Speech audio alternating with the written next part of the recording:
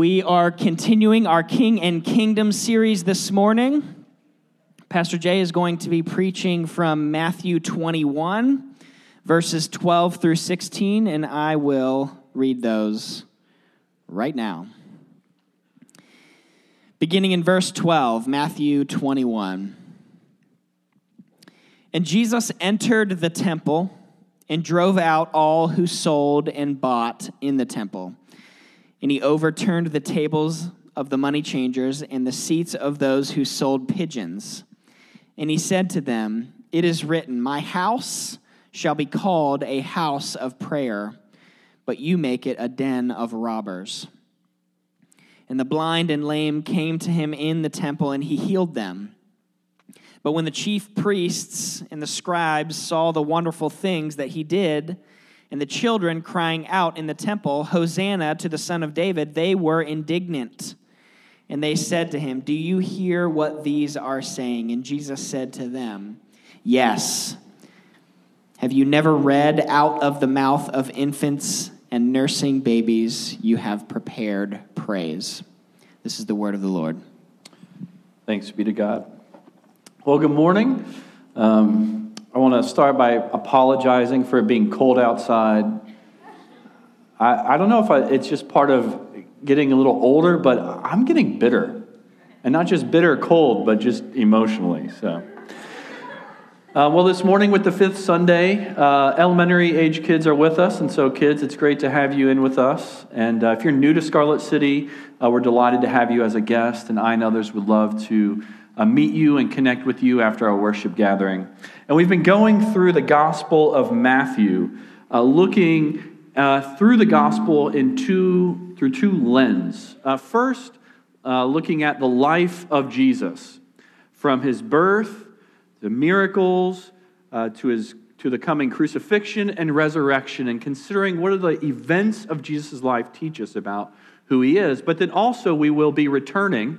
If you've noticed, there might be whole sections that we've seemingly skipped. The Gospel of Matthew divides the book, and there are 5 teaching sections where Matthew will bring together teachings of Jesus, like on the Sermon of the Mount, to illustrate some truths about the kingdom. And so we'll be coming back looking specifically at some of those teachings down the road. But for today, we're continuing through the life of Christ, the events in his life. And there was much of what he did that was shocking. And speaking of shocking action, there was an event that occurred in London at an art auction that had never before happened in the history of art actions. This past October, there was an artwork called Balloon Girl. Some of you may know what I'm referring to. Others of you, you'll learn. Art Girl. This painting was sold at an art auction, and it was by an anonymous British artist called Banksy. And Banksy was a street artist, a film director, and a political activist.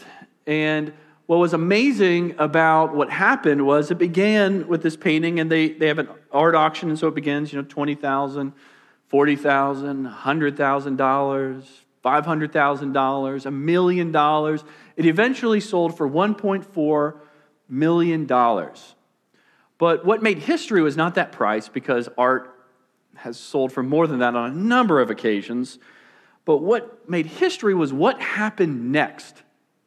As soon as the gavel went down and it was pronounced sold, and people in the room are cheering and they're excited, a buzzer went off, and the painting started sliding down through the frame, and there was a shredder built into the frame, and it shredded the painting immediately after it was sold for $1.4 million. And you can watch this on YouTube.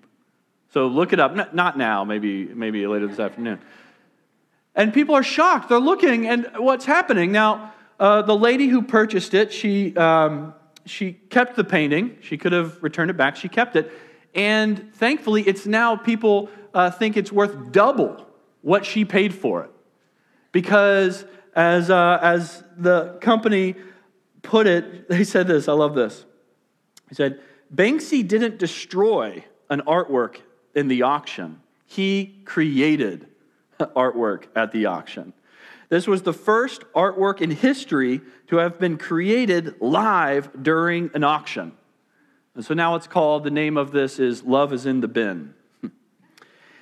And so what does this teach us? I'm not an art critic, so I can't really comment on art. And if you take something you paint and put it through a shredder, maybe it will double in price.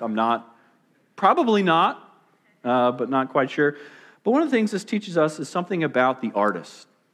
The event here. Banksy is wanting to send a message.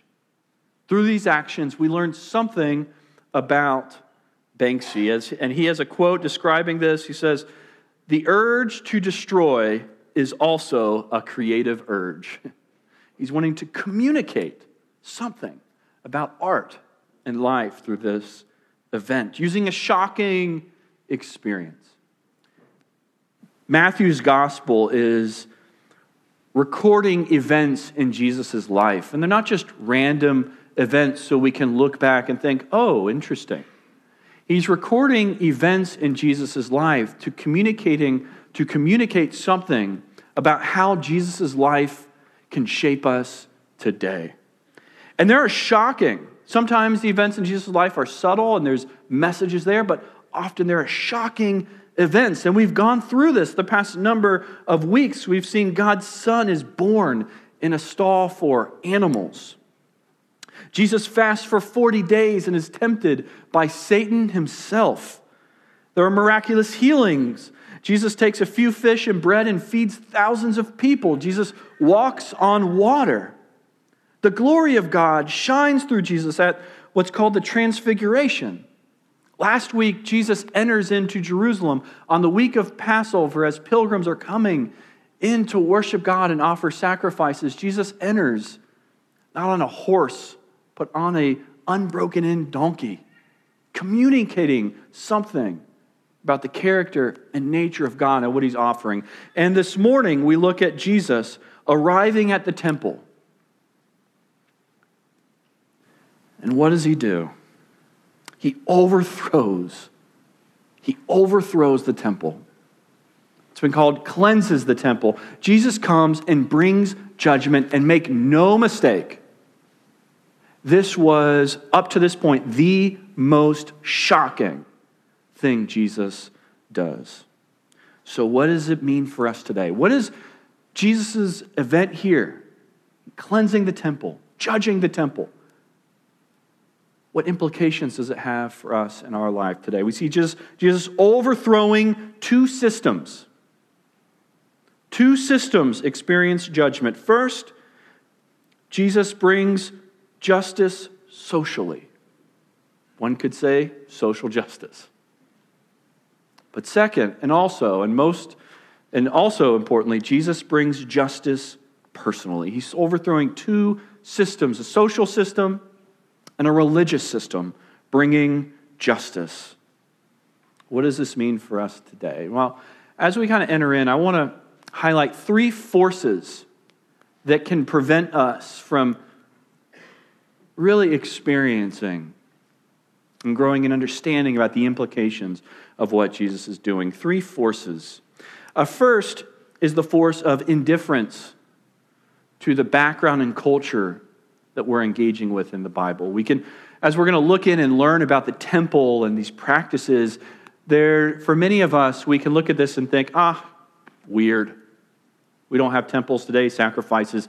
What relevance is that for me? And that is a perspective that's often shaped by our individualistic culture that equates relevance with just something that has implications for me now. And we don't want to put in the work to understand other cultures and their experiences. And we need to resist that temptation, to be willing to learn about their culture and the temple and what it means, because it shapes what Jesus did and the implications for us. Another force is the force of being just a spectator. Jesus is going to do something shocking, and sometimes when we see shocking events like driving by an accident, you just can look over and think, oh man, that's crazy. You slow down, further complicating the traffic behind you. And you might say a prayer or think, man, I hope everyone's okay. And then you just drive on. There can be the temptation, just look at this and see the shock of what Jesus is doing and miss the personal implications. We need to resist that temptation and that force. The third force is the political force. That we all come to passages like this on, and we want to read this through the lens of our politics and the divisions of our day. And thus, maybe not hear how Jesus wants to challenge us in our way of thinking. And so, having these forces in mind, let's engage this shocking account recorded in all four Gospels, an account that would have been what led to Jesus' crucifixion. How does it call us? How does it bring justice socially? How does it bring justice personally? First, looking at the social justice that Jesus is bringing. Jesus is bringing judgment on a social system.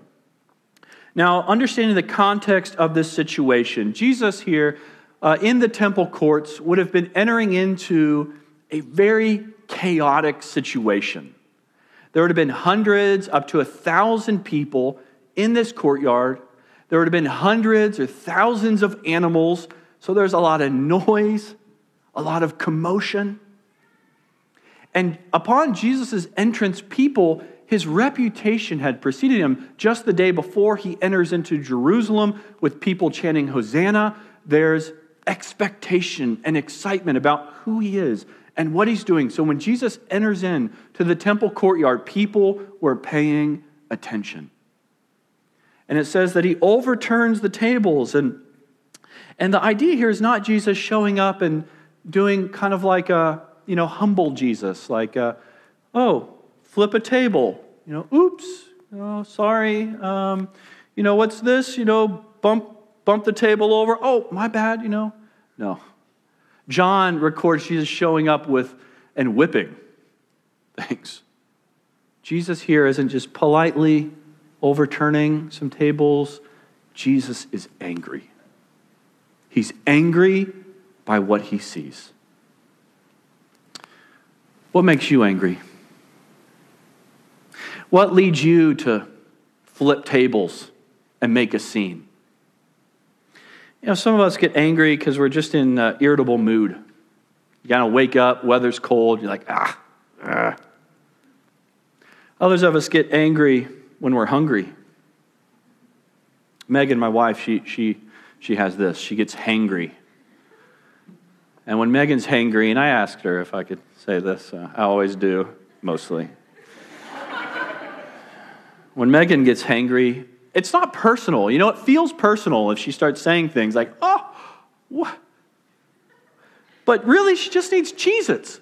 Like, okay, we're all good. You got Cheez-Its or Wheat Thins, she's hangry. I get angry about more important things, like sports. We were just talking about the Bengals earlier, and I don't know why I don't convert to another team, because each year season comes along and I get excited. We drafted someone new, and by the end of the year I'm throwing things at the television, and it's a bad thing. We can get angry about just things that really don't matter. Oftentimes we get angry about stuff that we can't control. You're driving and someone cuts you off. And it's scary when you're riding with an angry driver, isn't it?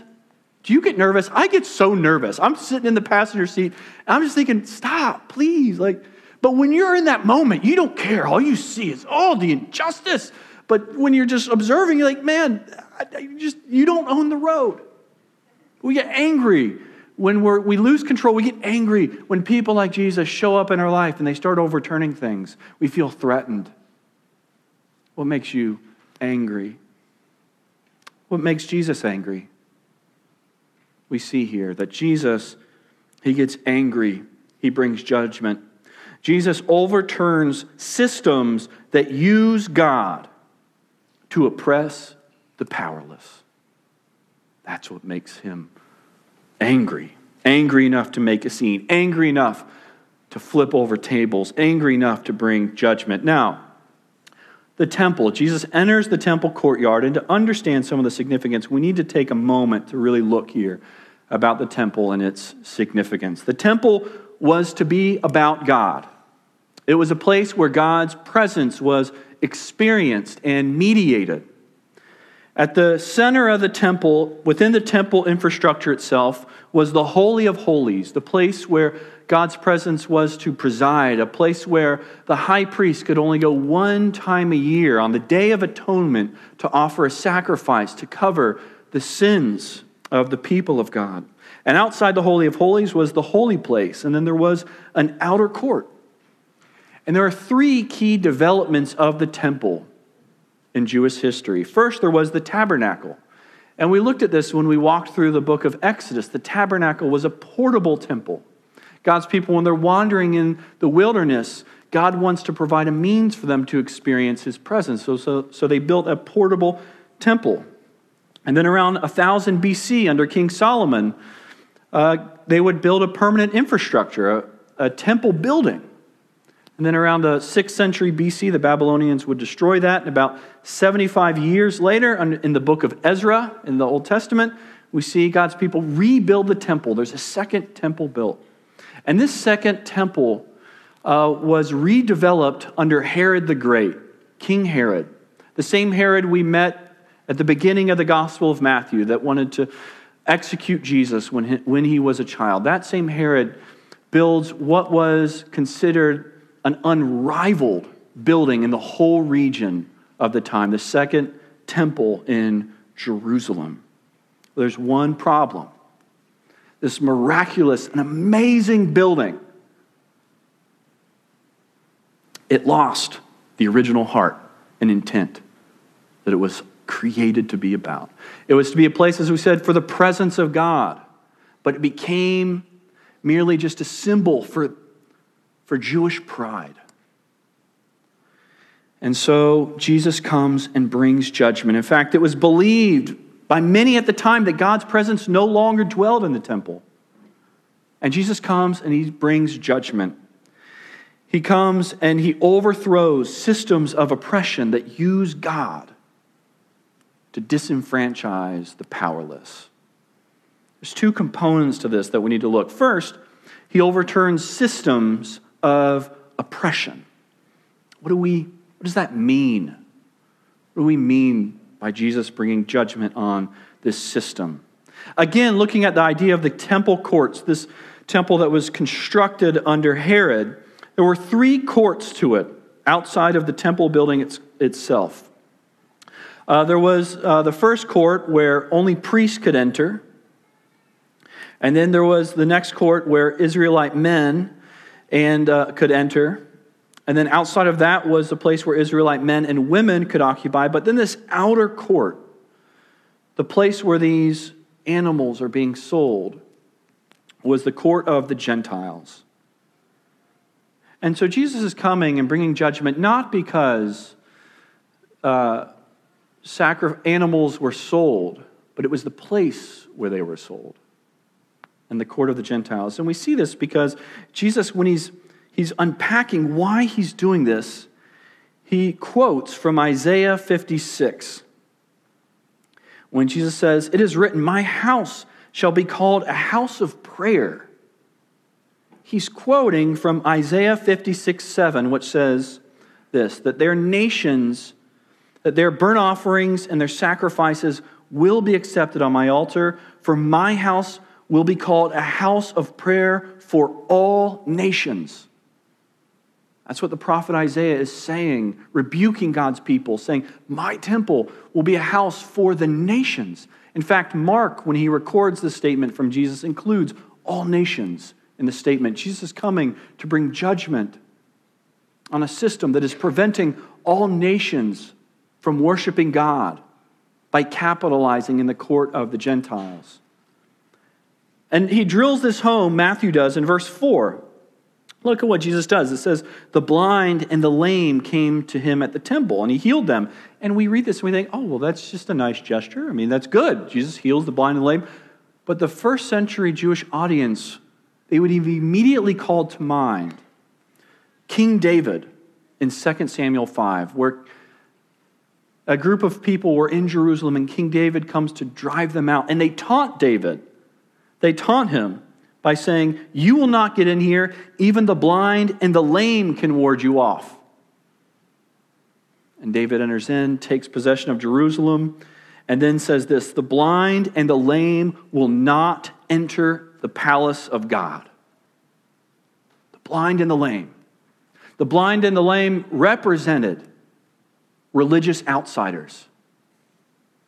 And here, what is Jesus doing?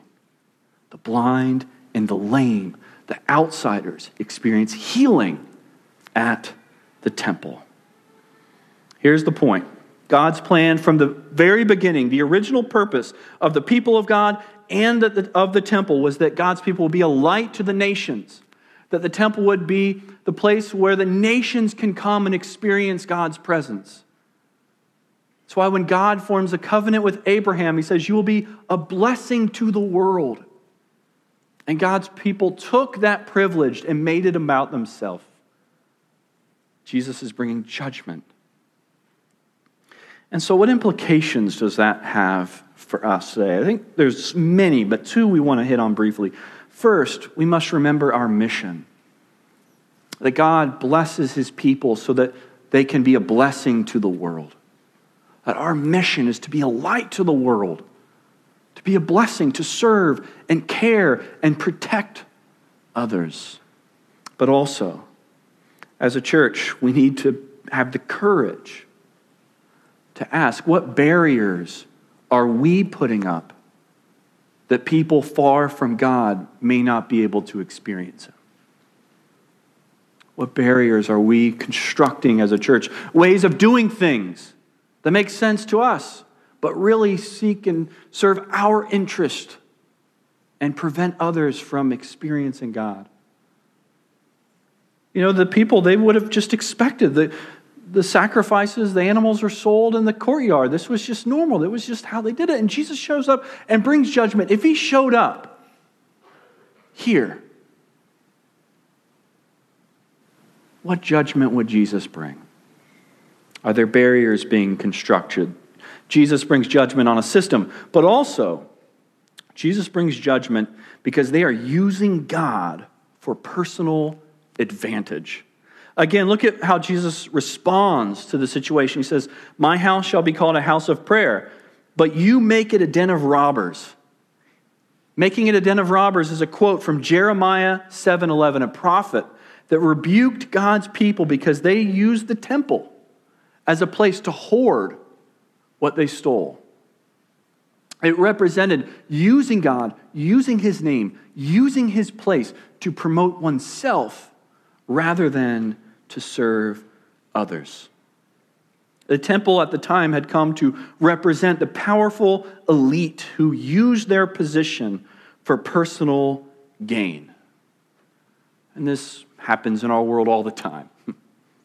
Politicians, college admissions, people using power, position for their gain. But where Jesus gets really angry is when it happens in a church.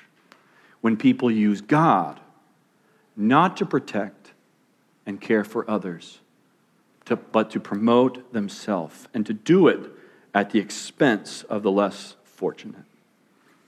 And so here, what implications, what does this mean for us?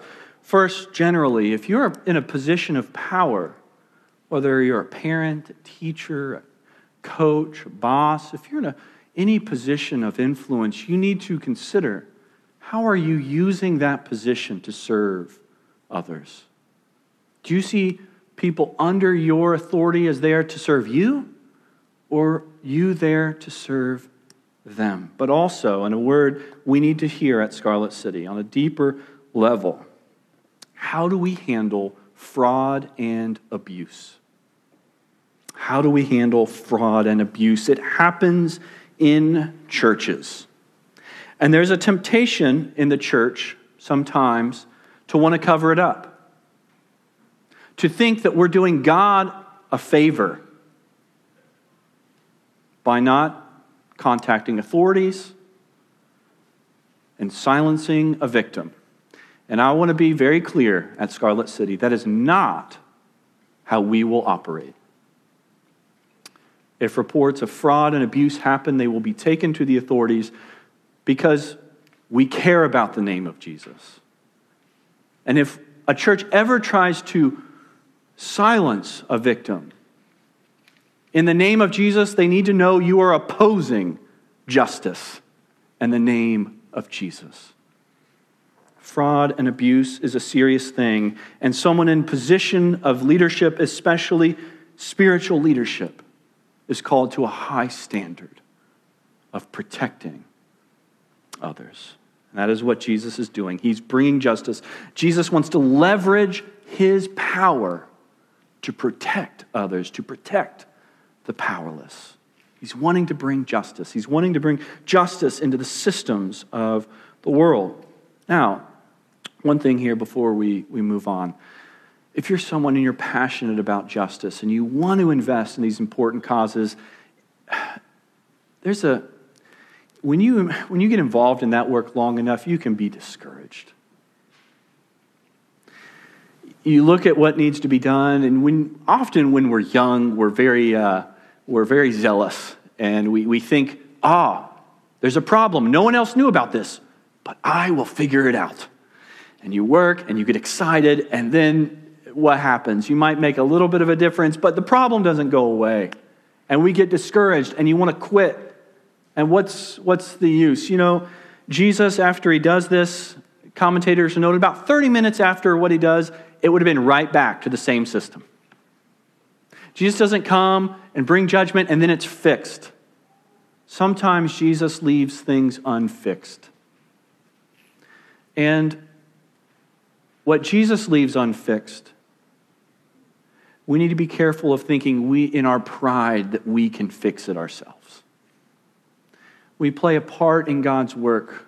We care, we invest, but we acknowledge and know that there will be some things, because sin is still in the world and it affects the systems that we're a part of. There will be some things that go unfixed until he returns. So take heart. We won't fix and develop the perfect system. Jesus leaves some things unfixed. So we began looking at the justice that he's bringing socially, but also Jesus is going to bring justice personally. How? How does Jesus bring personal justice? We see that Jesus is overturning the previous religious system of continual sacrifice. As we had mentioned, Jesus, he does these shocking things. Like Jesus will heal someone and say, "Go, your sins are forgiven."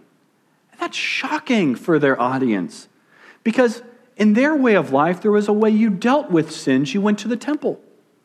There was a whole system. There was a way of handling this when someone sinned. You went to the temple. You offered a sacrifice. That was the place where sins were forgiven. And Jesus shows up, heals someone, says, "Your sins are forgiven." At which case, people would say, "On what authority can you say that?" It's like me handing out driver's licenses. Here's a driver's license. Jay, that's not how it works. You go to a place that has the authority to give a driver's license. And that's why every time they question Jesus here, what does he do? He appeals to the Father, that God sent him. Jesus has the authority. And again, we're reminded here of the temple system. Every year they made a pilgrimage to Passover to offer a sacrifice so that God would, what's called atone, would cover their sins so they could have temporary forgiveness for their sin. And today, when we think of sin, we struggle. That whole idea, this temple, animals being sacrificed. I mean, what do you do with that? First we struggle with the idea of sin, evil, injustice. We can call it out socially, but we struggle in our culture to label it personally. They had a whole system for this. As I mentioned, it was the temple system. But we have a system today. While there might not be animal sacrifice, there are sacrifices.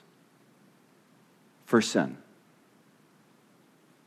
One sacrifice in our culture today, in our approach to sin, one sacrifice is justice itself. It's to look at sin and say, come on, no big deal. We all can make mistakes. What's the problem here? And God, why can't you just overlook it? Why, God, why go through why does it need to get bloody? Well, can't you just say, we've all made mistakes and it'll be all right, I'm God, we'll overlook this. Why can't God just do that? It's the same reason when a real strong act of injustice happens to you or someone you love. When someone you love is abused, when someone you love experiences injustice, you don't want the judge to just say, hey, mistakes happen. We all make mistakes. Well, no, you want justice. And God is a holy God, a righteous God. He can't just overlook the injustices of the world. And so one sacrifice today, when we minimize the effects of sin, we sacrifice justice. We have no grounds on which to appeal and say something is wrong. Not just because I say it, but because it is how the world was designed.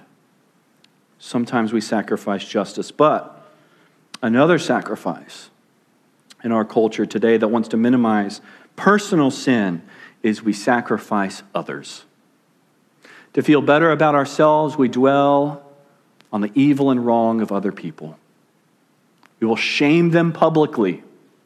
We will all rally around when someone goes to Africa and kills an animal and wears it on themselves. We will all get on Facebook and shame them. And how could someone do that when there's abuse that occurs, when there's someone from another party we don't agree with that does something? We will all get on and publicly feel better about ourselves by sacrificing another person. But it doesn't cover. In fact, it just perpetuates the problem because we all, deep down, there's a part of each one of us that recognizes injustice isn't just something that happens to me. It's not just something that happens socially. It is a part of the system that I participate in. That I fall short. And so on what grounds does Jesus have the authority to say your sins are forgiven? Here's the authority. Jesus here has a protest at the temple, and in our culture, protesting is popular. We protest, as we mentioned, on Facebook. We can protest on a corner, and you can protest the police with police protecting you. Oftentimes, people protest to their own advantage. Sometimes there's not much lost. Jesus' protest will cost him his life. You don't show up in the temple bringing judgment on people in power. And he knows it will cost him his life. It is why he is doing it. Jesus, his protest will cost him life. He goes against the Roman authorities, against the religious authorities. He's all alone in this. Even the disciples aren't defending him here. It's that time we're like, Jesus, you're alone. Jesus is the final sacrifice, enabling the permanent and personal presence of God. This action will bring him to the cross, and on the cross, Jesus is shredded. On the cross, Jesus is crucified so that we could be made whole, so that we could have life, so that our sins can be covered, and so that we can have the permanent and personal presence of God. Jesus is the final sacrifice. No more sacrifices must be paid. We do not have to sacrifice justice. And we do not have to sacrifice and shame everyone else. We can have faith in the finished work of Jesus. And that is what can make us whole. And that is what can cover. And the implications for this are massive. A question, what system are you trusting for your salvation, for your covering? Are you sacrificing sin and justice? Are you sacrificing others, or are you looking to Jesus? Are you resting in his work? On the cross, Jesus says, "It is finished." After his death, the veil of the temple is torn. The presence of God is no longer relegated to a place and a continual sacrifice. But when we place our faith in Jesus, the Holy Spirit, God's presence, comes into your life and the life of the church. Jesus overturns a previous religious system and offers permanent, personal presence with God. The gospel brings justice horizontally, socially, and we cannot overlook this. And the gospel also brings justice vertically. It makes us right with God through the finished work of Jesus. This is the good news. And as we close, if I could just make a personal appeal. Many today, we wrestle with Jesus. We wrestle with these things. We look at injustices and we don't know what to do sometimes. We don't know what to think. And we're all on a journey, much like the Israelites then making the pilgrimage to Jerusalem on Passover to offer a sacrifice in the hopes of experiencing God's presence.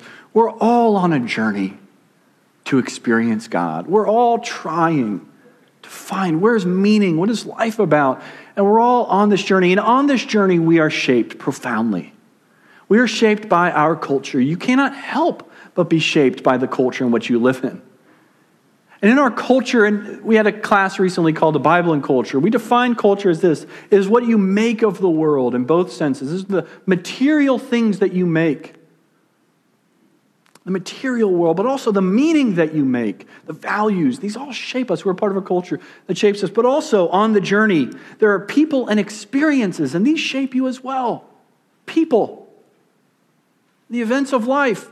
And that's where the joys and the pain of life is, right? I mean, it's the people and things that happen. Sometimes you get excited. There's good moments, life-giving moments. There's a wedding, and you celebrate, and you're excited.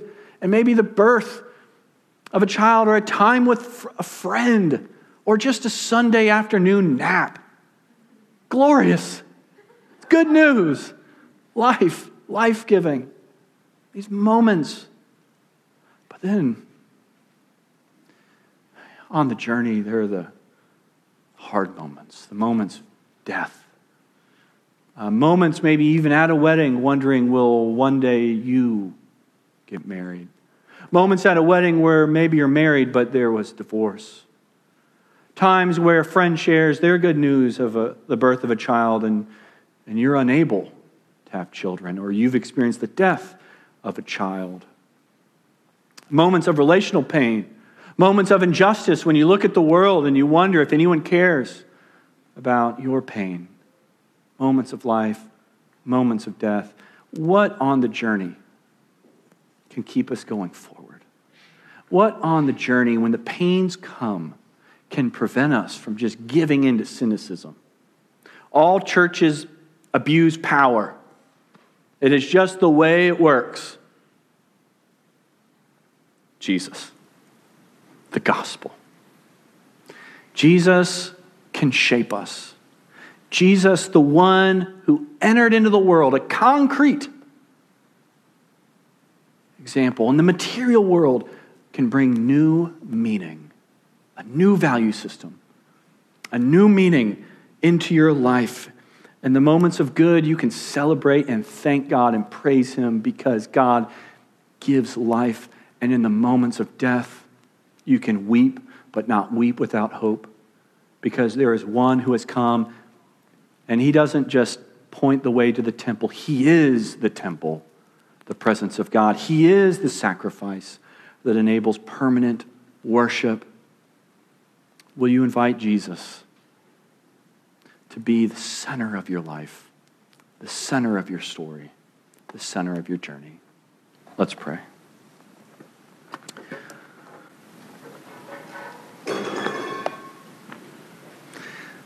Father, we thank you for being a God of justice. And sometimes that's hard. There are ways in which your justice brings comfort, and there are ways in which your justice brings pause. But God, we praise you because you are a God of justice. And you are a God who uses power to protect the powerless. And you're a God who expressed that love most fully through your Son, who gave up power on the cross so that we could have the power to walk in eternal life. And Lord, help us to be people in a church that are humble, that we don't see ourselves as better than anybody else, but we are humbled by the cross, humbled by our need for you and your grace and your work, but we are also empowered. We are empowered to extend your grace and your love to other people. Work in our life, work in our journey, and guide us along the way when it's hard and confusing. Amen.